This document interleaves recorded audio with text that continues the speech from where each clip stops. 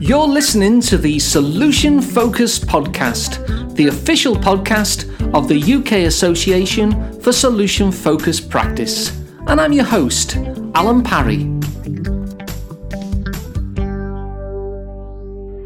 In this episode, I'll be talking to Chris Ward. Chris is a mental health nurse and he's a wellbeing advisor at the University of Surrey.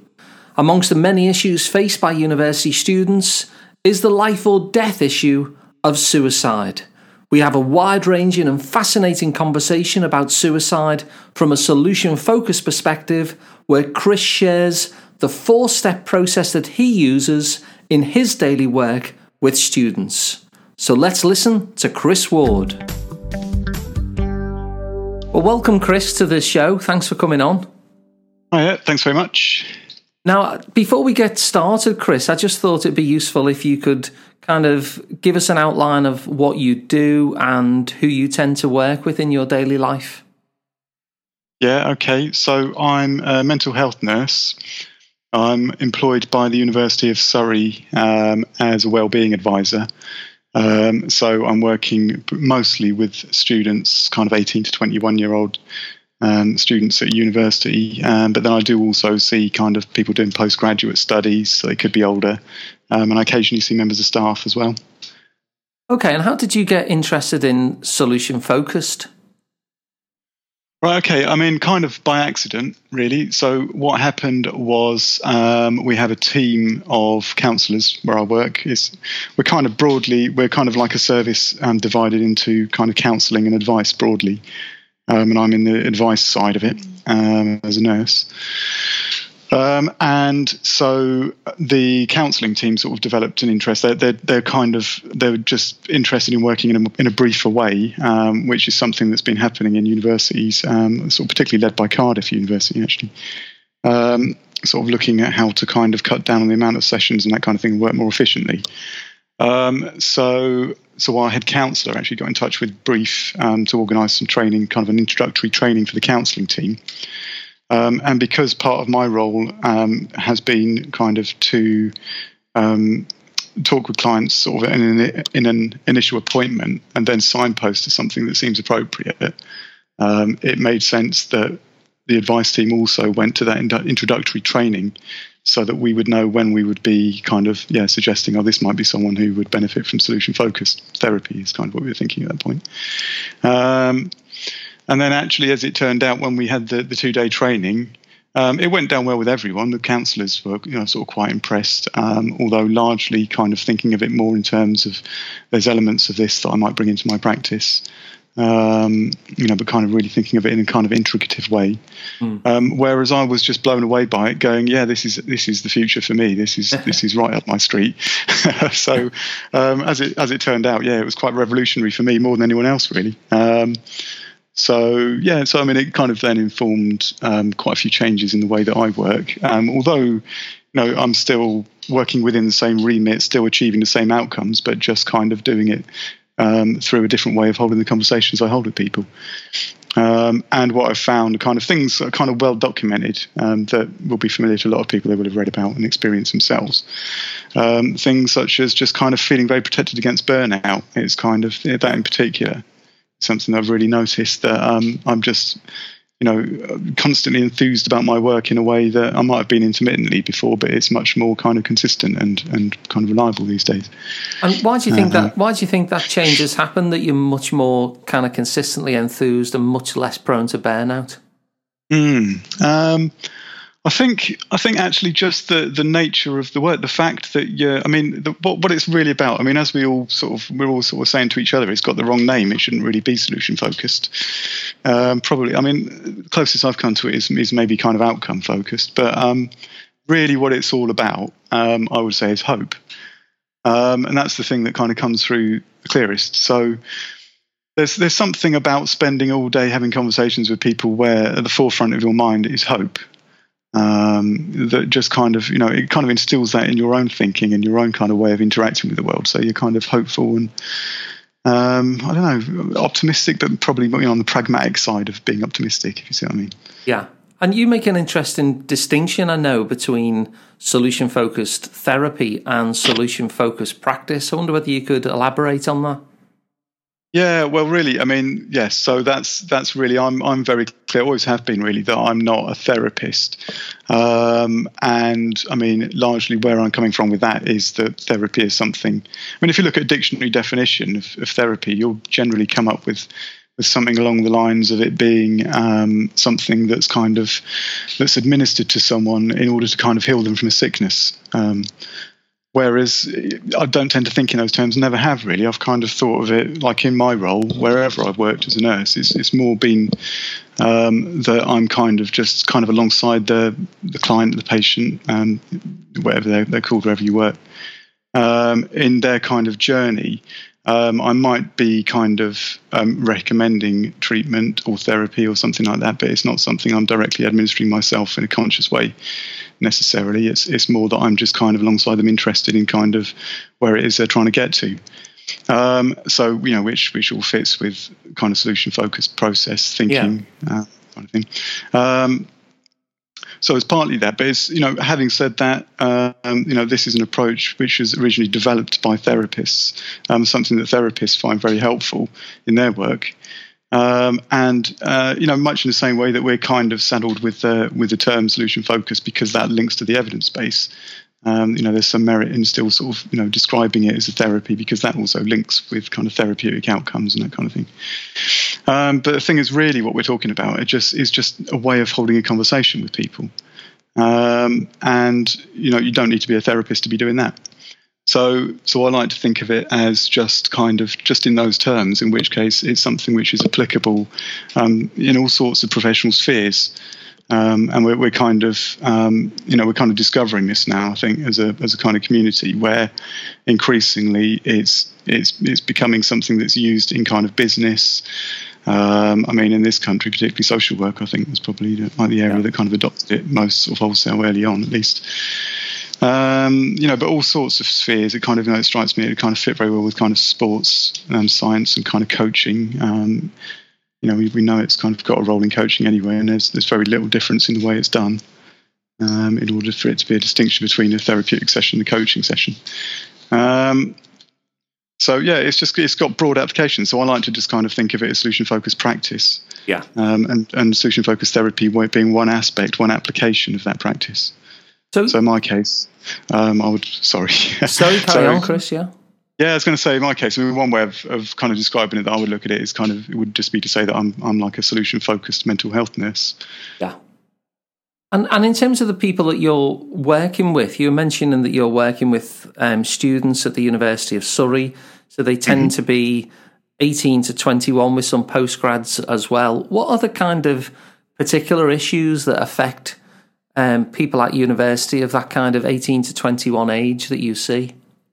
It could be anything, and the thing is, I like to think that it could be anything as well. So, there are kind of particular things that, just because of the context, there's certain things that are likely to come up in conversation. So people are quite often going to be talking about studies and kind of their social life and sort of adjusting to university life and that kind of thing. Those kinds of things come up.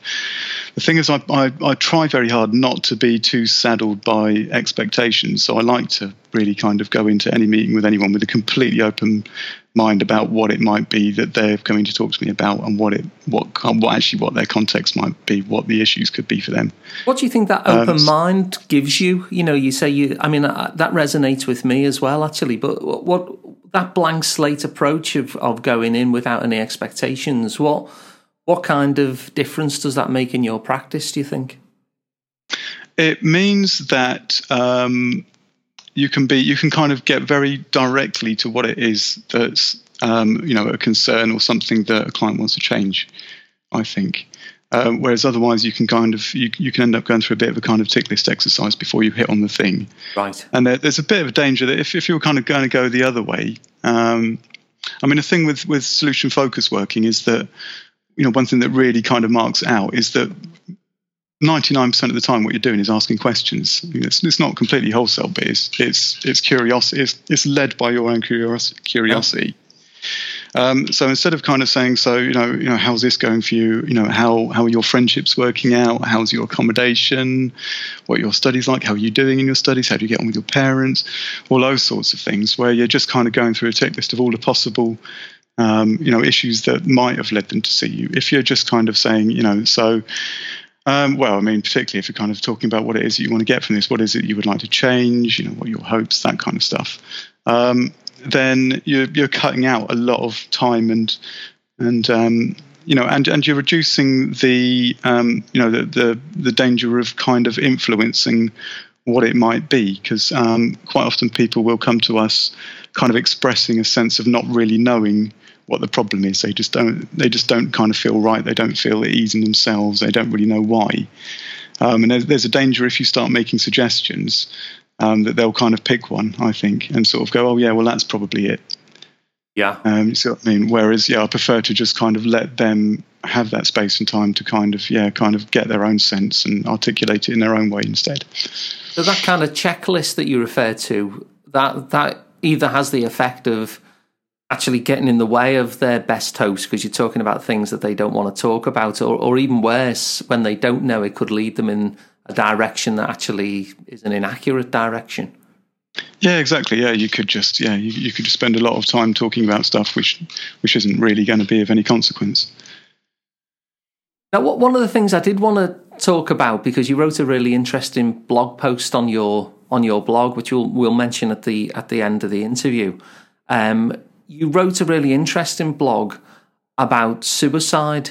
So before I get into the details of that, can you give us some sort of context about the kind of prevalence of the risk of suicide in a university environment where you've got young people maybe away from home for the first time? Yeah,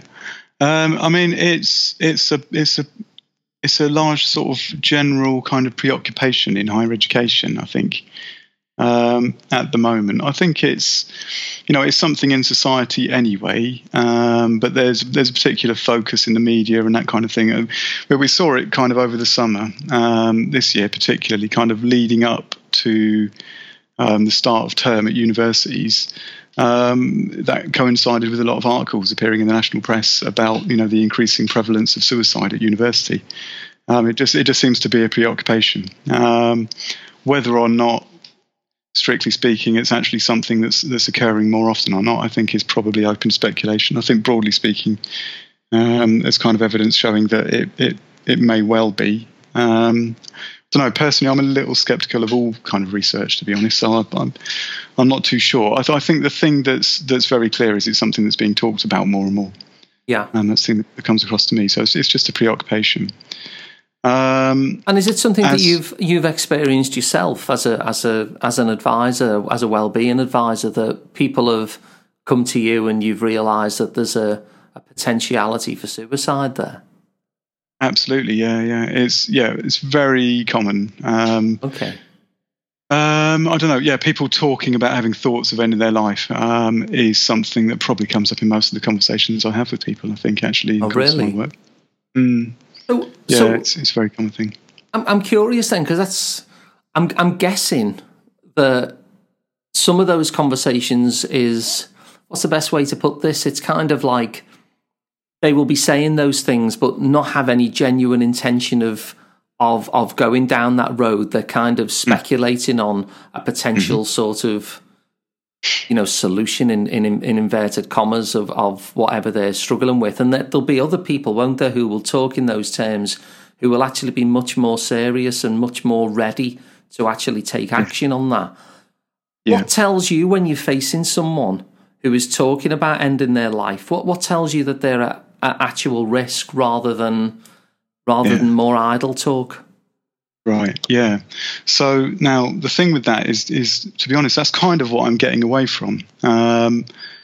And it's kind of, it's sort of my interest in solution focused working that's kind of leading me away from that a bit. Okay.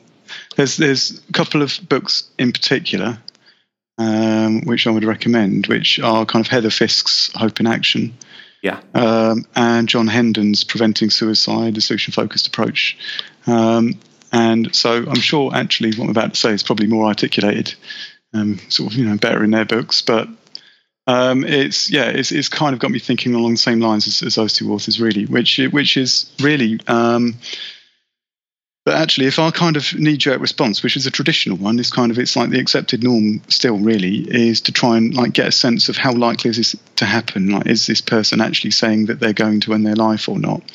And I think it's a natural kind of like internal response that we have through our kind of concern for the people we're talking to. Is that question is likely to come up in our minds.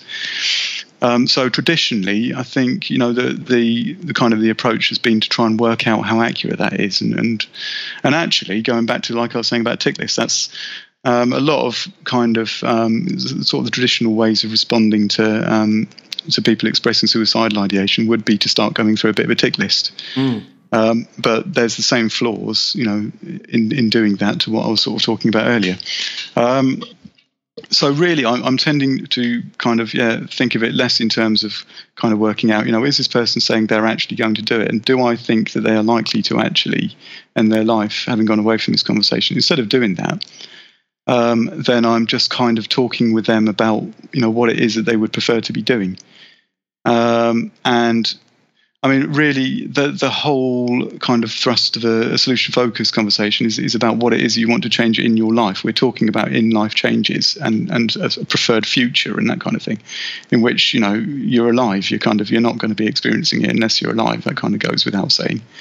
So just by following that process, you're kind of co-constructing a future in which they are more likely to be alive. In which case, you don't necessarily need to really entertain trying to come up with an answer as to, is this person going to take their life or not? Instead, you're just discussing with them, okay, so if you are going to, then, what's it going to look like? And you're just kind of helping someone to go in that direction.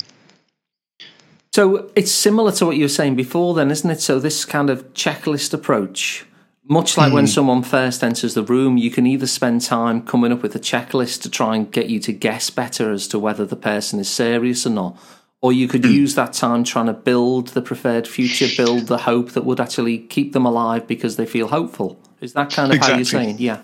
Yeah, exactly. Yeah. I mean, the thing is, actually, personally, I would kind of err on the side of saying you're never actually going to know, in the same way that you're never going to realistically ever completely be able to see the world through someone else's eyes, or kind of perceive the world in the way that another person does. You can only get some impression of it, which is going to be sort of filtered by your own interpretation and your own experience and that kind of thing. So you're never really going to know. I mean, there's all sorts of things that have kind of come out of, largely out of what's the word? Inquiries when people have died, kind of coroner's reports and that kind of thing, where people have gone, there's certain common fact, there's certain things that people might say or be talking about which would show an increased likelihood, increased risk. The thing is, as we're very aware, there's always exceptions. It's one thing to any of those rules. And actually, it's such an exhaustive list as well. It's just a very inefficient way of trying to determine what you're trying to determine. You could spend a lot of time doing that, and at the end of it, what you might have is some sort of percentage idea of kind of which is kind of giving you a sense of how safe this person's going to be having gone away from your conversation. The thing is that the real question for me is kind of what you're going to do with that information. And ideally what you want to be doing is something constructive that's likely to lead to them being safer. So there are things that you can kind of recommend to people, point out to people, things like, we kind of routinely, where I work, and I'm sure, like everyone does everywhere, is kind of remind people about services such as Samaritans. We have like a drop-in service that's open every evening, separate to the university, but there's a thing in Guildford and that people can drop into and go and talk without an appointment, and if they're feeling vulnerable. Things like that you can kind of tell people about. But there's a difference between kind of knowing those things and actually what it is about the person. It's kind of like their reason for doing that is the bit that's left out in that process. Right. And I think actually that's the thing that holds the key to kind of continued survival and going towards a better life is actually people having a good, strong sense of of why they're doing that, and what's important to them, what it is they're hoping for. Essentially, is kind of what we're talking about. So so that's the bit. Yeah, so it's that sense, isn't it? I think I've heard it said that people don't really want to commit suicide. They don't want to end their life. They just want their life to be significantly different. And so you focus on the difference that they might actually be wanting. Yeah, I mean, a common thing that comes across to me, is it's what people are talking about is wanting to end their suffering. Yes. It's not necessarily, in which case ending their life is one way of doing that. And there's, at one level, I think, our brains do sort of work at a very logical kind of level, to some extent, where it's kind of, if you were to kind of program all of this into a computer and say, okay, so what are logical ways that you might end suffering? Then, a logical answer, one of them would be, to end your life. However, there might be other things that, if things were to just change a little bit for someone, if opportunities were to present themselves and that kind of thing, then, there might be other things that they might get out of a continued life, in which case that wouldn't be the best option. So kind of being clear on that, then what might be the other options? What would be the other things that might kind of get you through, so that opportunity might kind of come closer to you? And that's more the level of conversation that I like to. Yeah, and there are so many stories like that. And there are people who look back at their own lives and talk about the time when they were very close to ending their own life, and are so grateful for the fact that they're living the life that they are now. Absolutely, that's it. It's kind of. I like to think of it as kind of it's basically what we're talking about. It's kind of crisis. It's when someone's kind of reached a crossroads, which is very difficult to kind of know how they're going to get to where they want to get to. There's all sorts of directions they can go in. Things are difficult right now. So it's kind of a crisis.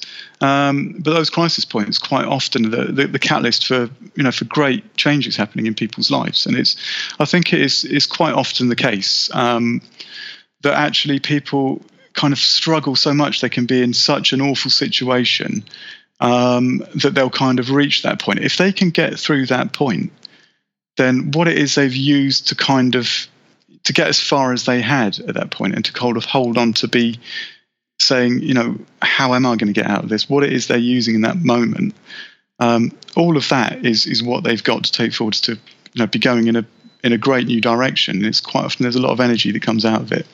And I've certainly sort of met lots of people who've gone from that crisis point of entertaining thoughts of ending their life to then go on and do extraordinary things that they never thought they would ever be able to do, and making amazing achievements that have surprised them and everyone else around them. So it's kind of like the resources and strategies that they've used to overcome this crisis. That one option was suicide, but they decided to choose a different option ultimately, and that the resources and strategies that they've used to get them over that hill are then with them for life, and then they become resources and strategies which actually build something really very hopeful. Yeah, I like that. I like the way you put that. Yeah. Okay.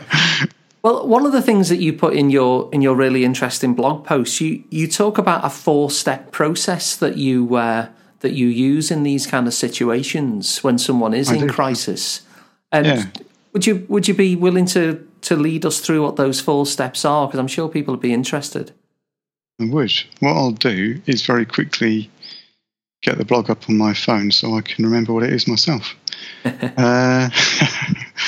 Let me see, because this is, I kind of come out with this stuff and then it's gone quite often. Right, let's have a look.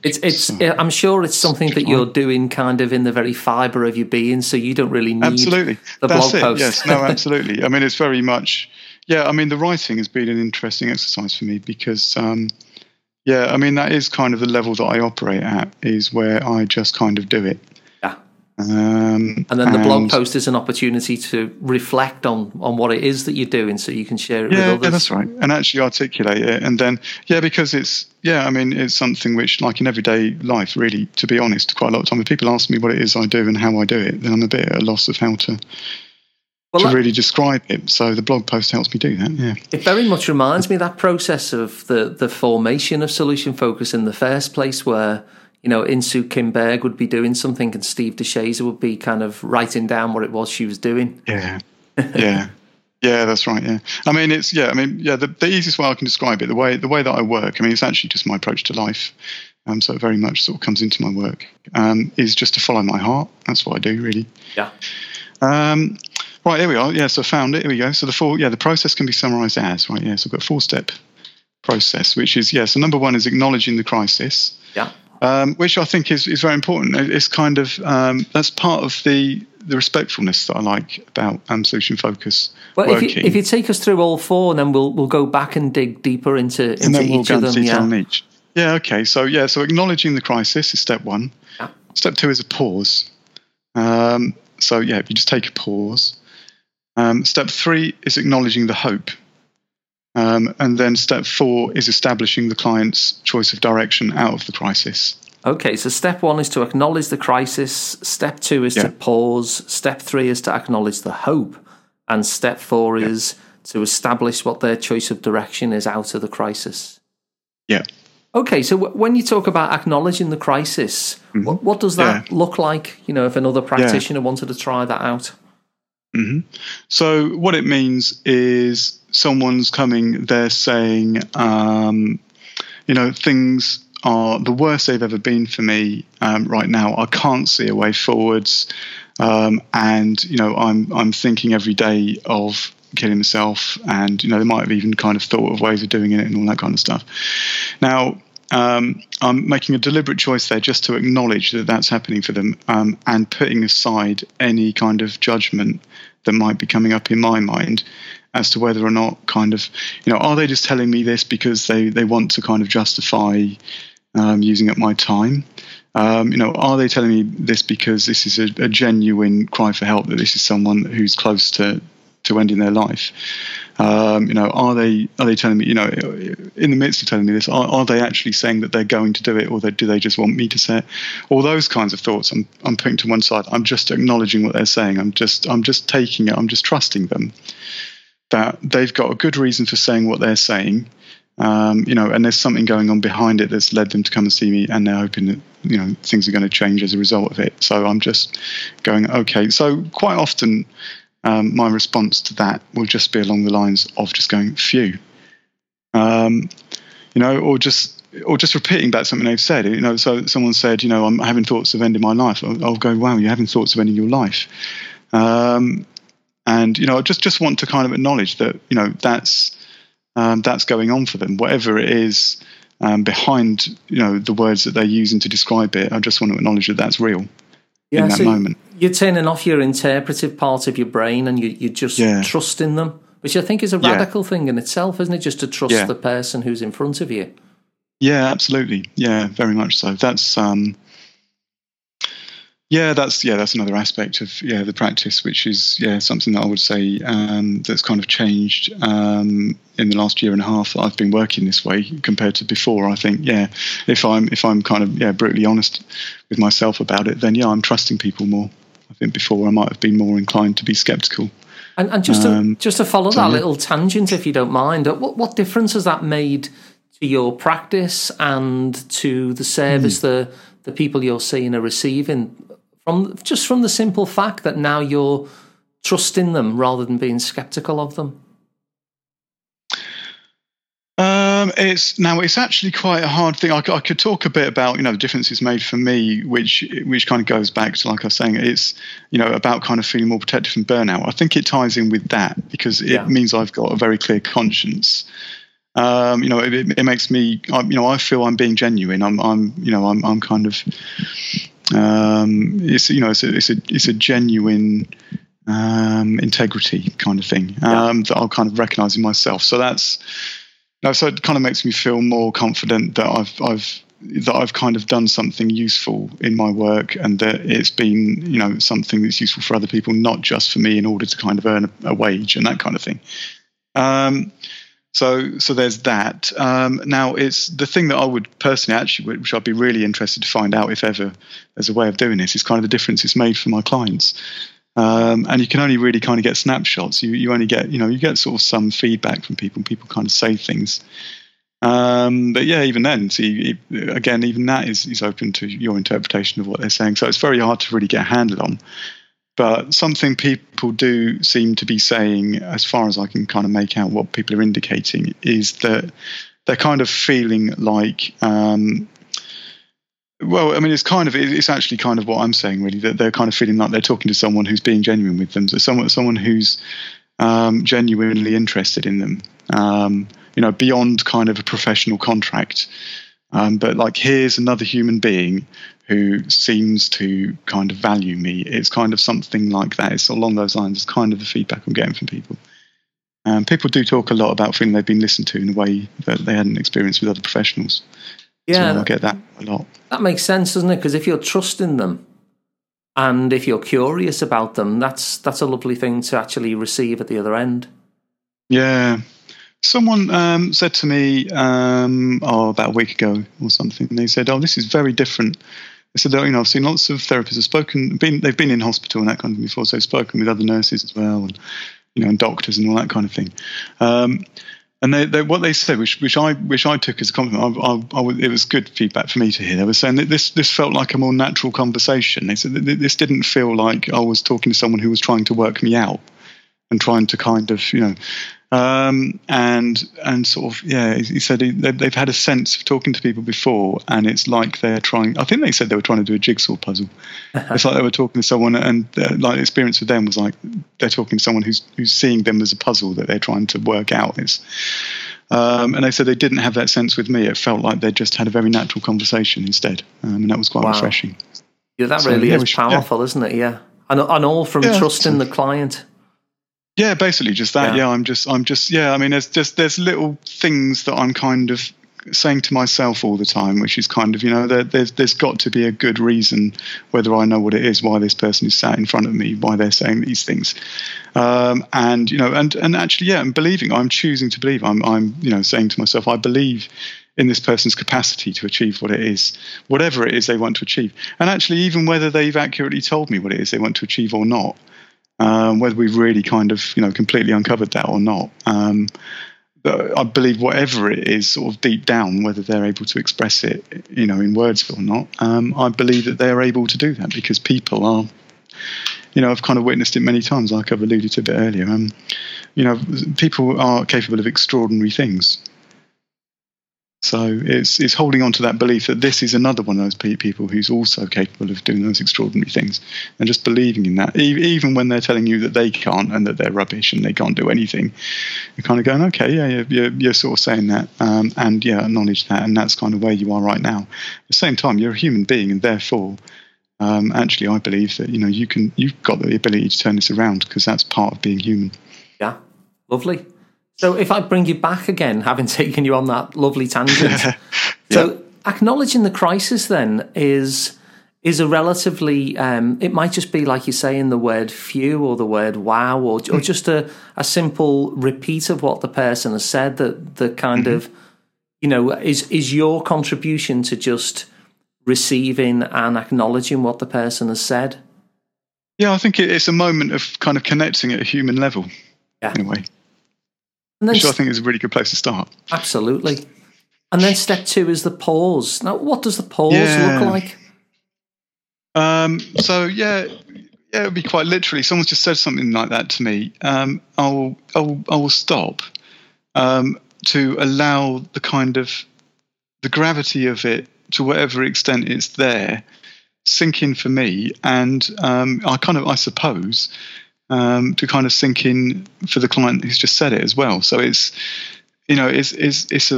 kind of like a moment of reflection. It's just a natural thing. The way I've come up with these 4 things is by kind of reflecting on what's happened rather than kind of coming up with an idea of what would be useful, if you see what I mean. So, and I think it's something, that we can all kind of relate to, that, in any situation where you're just talking with another person, so it's, in any area of life, whether it's at work or just generally, when someone said something pretty kind of close to their heart, whether it's a good or a bad thing, there's a natural thing that happens between people where both of them will pause. You'll kind of go, wow, And you just sort of have a moment for that to sink in. So I think that's kind of like the next step in the process. That's what that pause is all about. So it's really interesting to me that, because those first two steps, in terms of what you say as the person who's in the helper role, if I can categorise it as that in terms of what you say in those first two steps, it's really quite sparse, isn't it? It might just be that you said few and then just had this pause, a literal pause, where you just kind of let the gravity of that sink in with both people. So the person as the helper is saying very, very little in those first two steps. Yeah, that fits with kind of my personal kind of concept of solution focused working. Yeah, is kind of away from the techniques, really. Okay. So it kind of fits with that. Where for me, it's an attitude. It's kind of a way of being. It's like the way that I would describe it. It's kind of your being solution focused, if you like.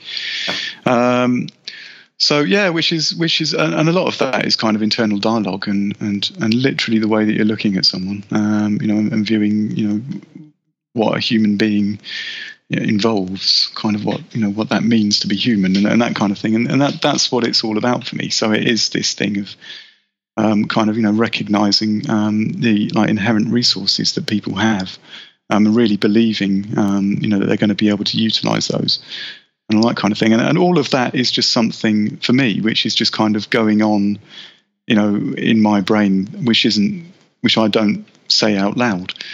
So yeah, I mean, so a lot of this is an unspoken thing. It's there's a moment of pause where I'm kind of going, wow, this person's really going through a tough time, and somehow there's a chance here. This is an opportunity for this person to turn this around, to then have an amazing story about how much better their life turned out and all that kind of thing.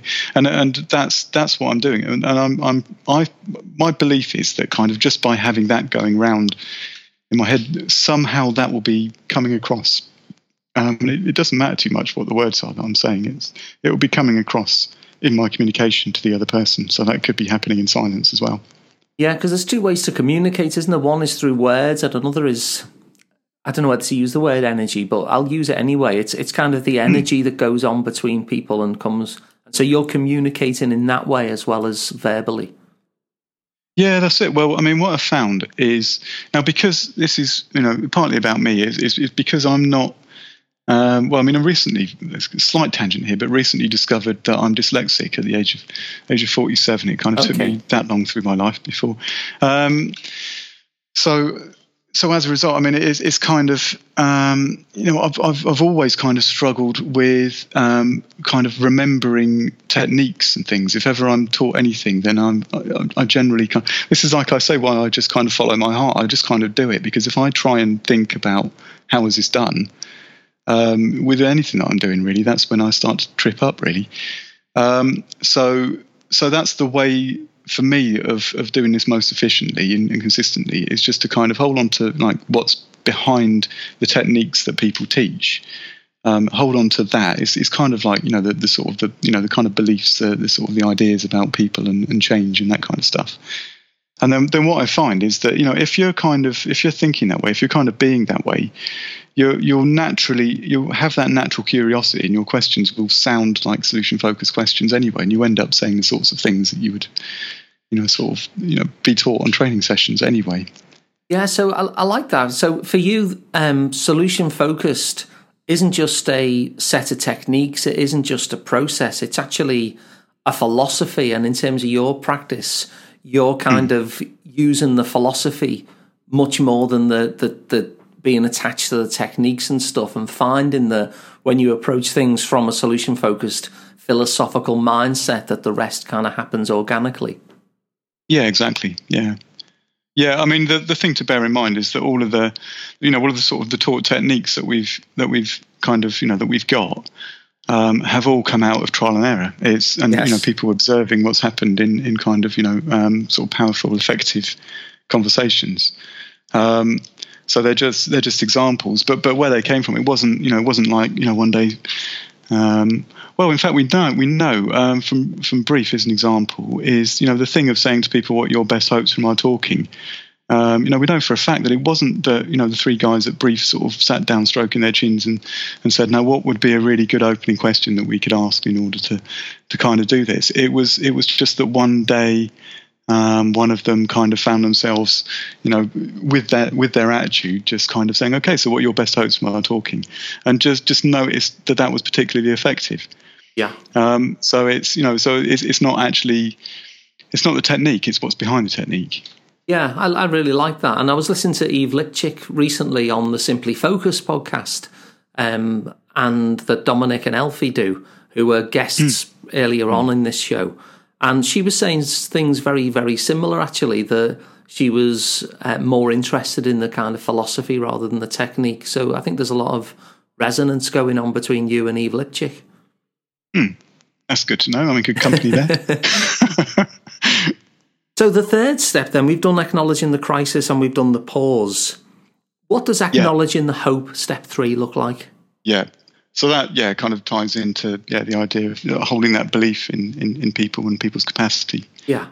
Which is, and I mean, the very fact that this person sat in front of you, it's, if someone's talking like this, they've, generally what's happening is that they're describing having already been in the situation where they've kind of made a decision. They've already been at the point where they're seriously considering doing something self-destructive and maybe even kind of ending their life.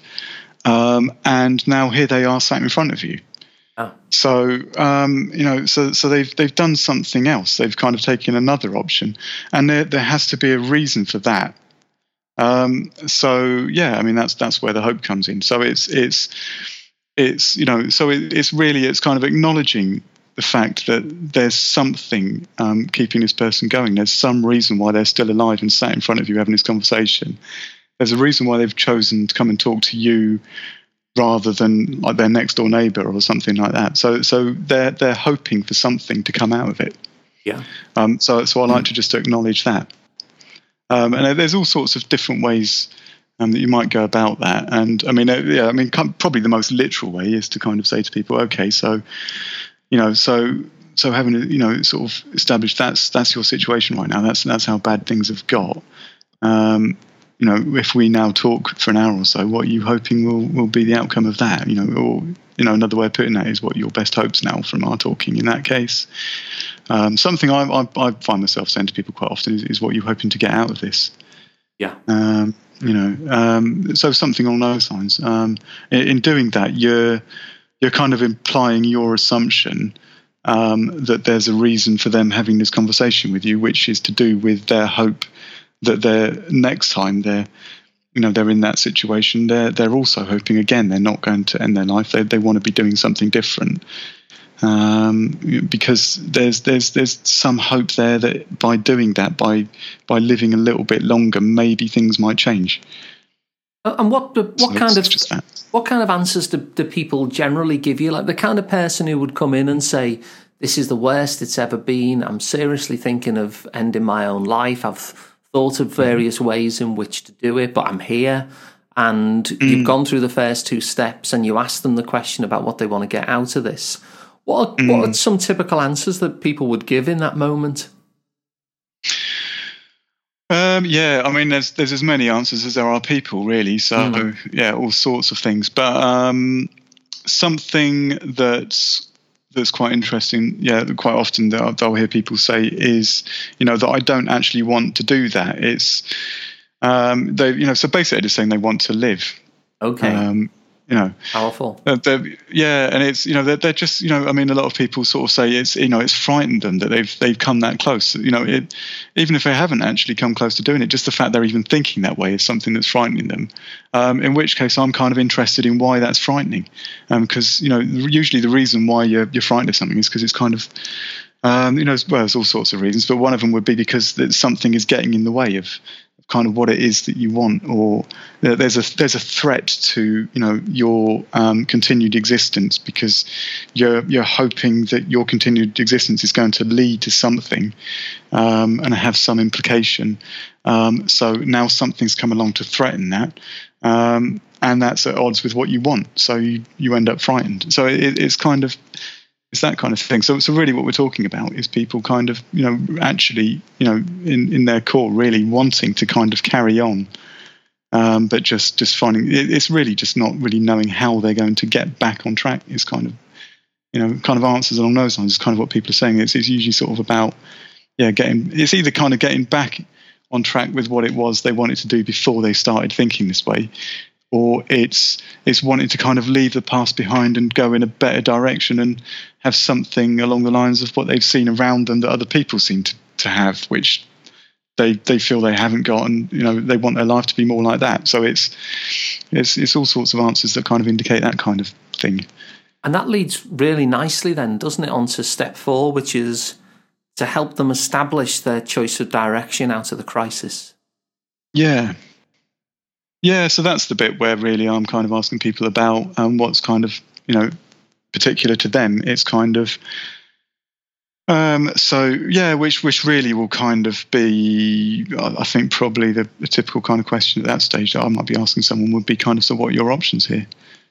What are the other things that, something else, which I won't talk about too much in detail right now, but there's another aspect to this kind of work is kind of thinking about past, present, and future, and kind of time and that kind of thing. So with that in mind, I'll sometimes say to people, so what are the options you've considered before? What are the options that you might consider? Things that you've heard about that you've never tried before. What are the things that you're doing right now? What are your options? What options occur to you right now in this moment? And actually kind of, sort of looking at past, present, and future and pulling out the common threads from those sort of 3 different experiences as well. Yeah. Does the miracle question, is that something that you tend to ask, or is that a difficult question when someone is feeling suicidal? I don't think it would be a difficult way. I think it would fit beautifully. I mean, the origin of the miracle question, was that Insu had a client telling her it would take a miracle. Yeah. So a very natural response to that is, okay, so, if there was a miracle, if a miracle did happen. So I think, it's a very powerful, useful tool in certain contexts. I personally don't use. I very rarely. I have asked it, but it's not my kind of default. And what I'm tending to do increasingly these days, in the way I'm working, is I'm thinking more in terms of moments, in terms of life kind of happening in moments. And so I'm trying to think. So the way I would normally kind of do this, I'm kind of thinking of it a bit like a microscope in a way. So if we're looking at, like a possible future, possible way forwards from this point, then kind of what I'm doing in my head is kind of thinking of it a bit as if I'm kind of looking through a microscope, where you kind of start out with the broadest magnification. So you're just talking generally about what you might notice. And then I'll ask okay, so out of all of those, what might be a particular thing, and kind of home in. So, and kind of get really into the detail, and then open up and then look at a different part of the slide and home into that detail and that kind of thing. I'm talking quite an abstract way, I'm just aware of. So, I mean, what it actually kind of translates to is, what I'm tending to do is kind of say to people, having established what it is that they're kind of hoping for, what direction it is that they want to be going in. What I would then kind of do is kind of go, okay, so, what would you notice that would show you that's happening? I see. People might sort of broadly, they'll talk then in general terms about kind of where, I'd be sort of laughing and smiling more and that kind of thing. Yeah. So then I'll kind of hone in a bit more and say, okay, so tell me about a typical situation you might find yourself in, which might have a different quality to it. Something, where you might notice yourself this time doing something differently because you've got a bit more of this thing that you want. And you're getting right into that situation. So I'm actually kind of being led more by the client about what they're choosing would be a significant moment in which they would notice some change happening, rather than kind of, sort of predicting that this might be something that you notice when you first wake up, even though, the miracle question or the kind of tomorrow question isn't literally doing that. It can kind of, there's a chance it could be interpreted that way, that you're kind of implying that this would start, you would notice the change happening at the start of a day, And a traditional safeguard against that is to kind of go through the day. I mean, in which case you're going to hit a significant moment at some point. But I think by just allowing the client to kind of pick out that moment from the outset, I think that's probably even more direct. So I'm tending to do it that way, really.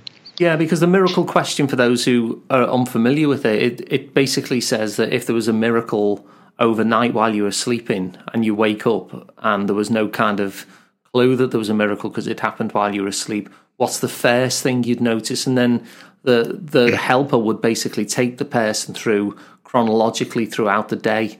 Whereas what you're doing there is you're still building a future, but you're using a different form of words, which in your experience is it helps the client to pick their own moments in the day, their own significant points.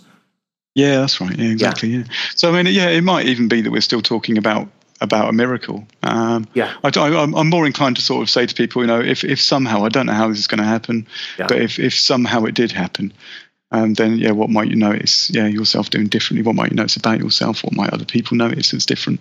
So rather than it being, so if what would be the first thing you notice when you wake up, it's kind of what's the first thing you would notice generally, and then how would that show up in a particular moment? What might be a situation you'd be in? What do you think the benefit is of asking these future-focused questions? So not like the question that you've just said, which is like, supposing this was happening, what would you notice? What's the plus point of asking questions like that, would you say? Well, it's really as simple as it making it real. And it certainly, I mean, a lot of people. Now, this is something actually, which I have had as feedback from clients is where they've said to me that it seems to be a particular thing, kind of when you really go into detail about particular aspects and really hone in on detail. Something people kind of have said to me is that it made it very real. It seemed like a real tangible thing. So the possibility of that happening seems a bit closer because it's been such a vivid. It's like they've lived it. Now, so the way I kind of, I'm on board with Steve DeShaze's take on that in Words Were Originally Magic. There's just a little line in there that says that language is reality.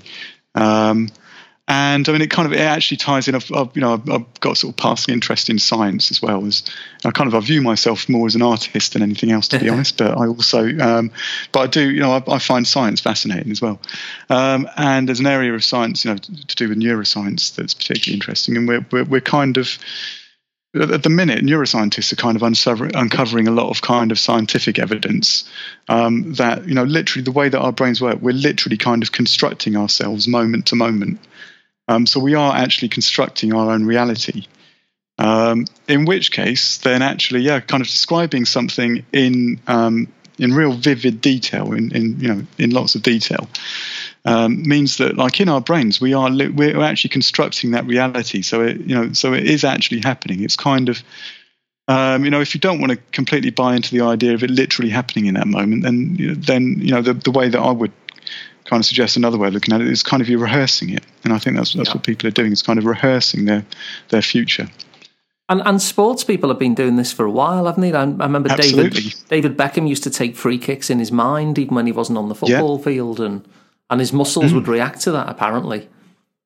Yeah, that's right. Yeah, absolutely. And then there's the thing you see skiers do when they're at the top of a slope about to sort of launch themselves off to go and do the giant slalom in the Olympics or something like that, where you can see they'll shut their eyes and like hunch over, and they're moving their body, as if they're going down the slope, and so they're rehearsing it, and I'm sure what they're doing is kind of recreating the experience before they do it. And that's essentially what you're getting your clients to do when you're having your conversations. Yeah, I think so. It's a way of kind of it's an understanding of what's going on. It's an interpretation in itself, at the end of the day. But that's, to my mind, that's kind of the experience. That's kind of what's going on. And for me, it kind of feels quite tangible. I find myself in conversations where I'm getting it's such a powerful, vivid moment that someone's describing that I'm really getting a sense of it as well. And I have these kind of profound moments, which I'm sure everyone can kind of relate to. Works this way. I relate to that. Where I get kind excited of too. something. Yeah, that's it, and you can see it. You literally see the person become someone else. You're kind of sitting looking at them, and they changed in front of you, and you're kind of going, yeah, you are that person. I can see it. Yeah, so yeah, absolutely. So it is language kind of is reality. It's kind of. Thanks very much for sharing that process with us, Chris. I've really enjoyed speaking with you and getting your take on solution focus, and also solution focus in this particularly sensitive area as well. Where can people find you if they want to read more of your thoughts on these topics? Well, I mean, go to would be my blog, which is keepcalmandsolutionfocused.com. I love that name. Thanks. Yeah, it's actually it came back by accident. It was a Secret Santa gift that I had. Oh, wow. Someone bought me a mug. So I think I might have an image of it on the blog somewhere. But we did a Secret Santa kind of. A few months after I discovered Solution Focused, and particularly in those first few months, I just would not shut up about it, and to the point of probably boring people a bit. So I've kind of reined it in a bit now. I kind of keep it to myself a bit more. So one of my colleagues, we did a Secret Santa at work, and someone bought me a mug that says "Keep Calm and Solution Focused" on it. Yeah, you were clearly talking about that. So I have it on my desk in front of me all the time. So that was the natural choice of the name for the blog. Yeah, I just took a photo of the mug. So that's keepcalmandsolutionfocused.com. Yeah, brilliant. And what's the name of that particular article that we've been discussing? Yeah. I think it's a matter of life or death, or a matter of life and death. Yeah, it's July. Yeah, it was published in July. There's a thing on the blog post where you can it says archive, and it just goes month by month. So if you click on July, you'll see it in there, a matter of life or death. Okay, that's brilliant. Well, thanks for your time, Chris. I've really enjoyed talking to you. Yeah, so have I. Yeah, thanks very much. So that was the final episode of Series 1 of the Solution Focus podcast. We'll be back soon with Series 2. In the meantime, I'd love some feedback, and I'd love some more guests to talk to as well. So get in touch with me at podcast@ukasfp.org and let us know what's gone well, what would you like different, and who would you like to hear on the show in Series 2. And that, of course, might even be you. So please do volunteer. Now, while we're waiting for Series 2, keep an eye out for some solution-focused nuggets from the interviews we've done so far to keep you going. I'll see you soon.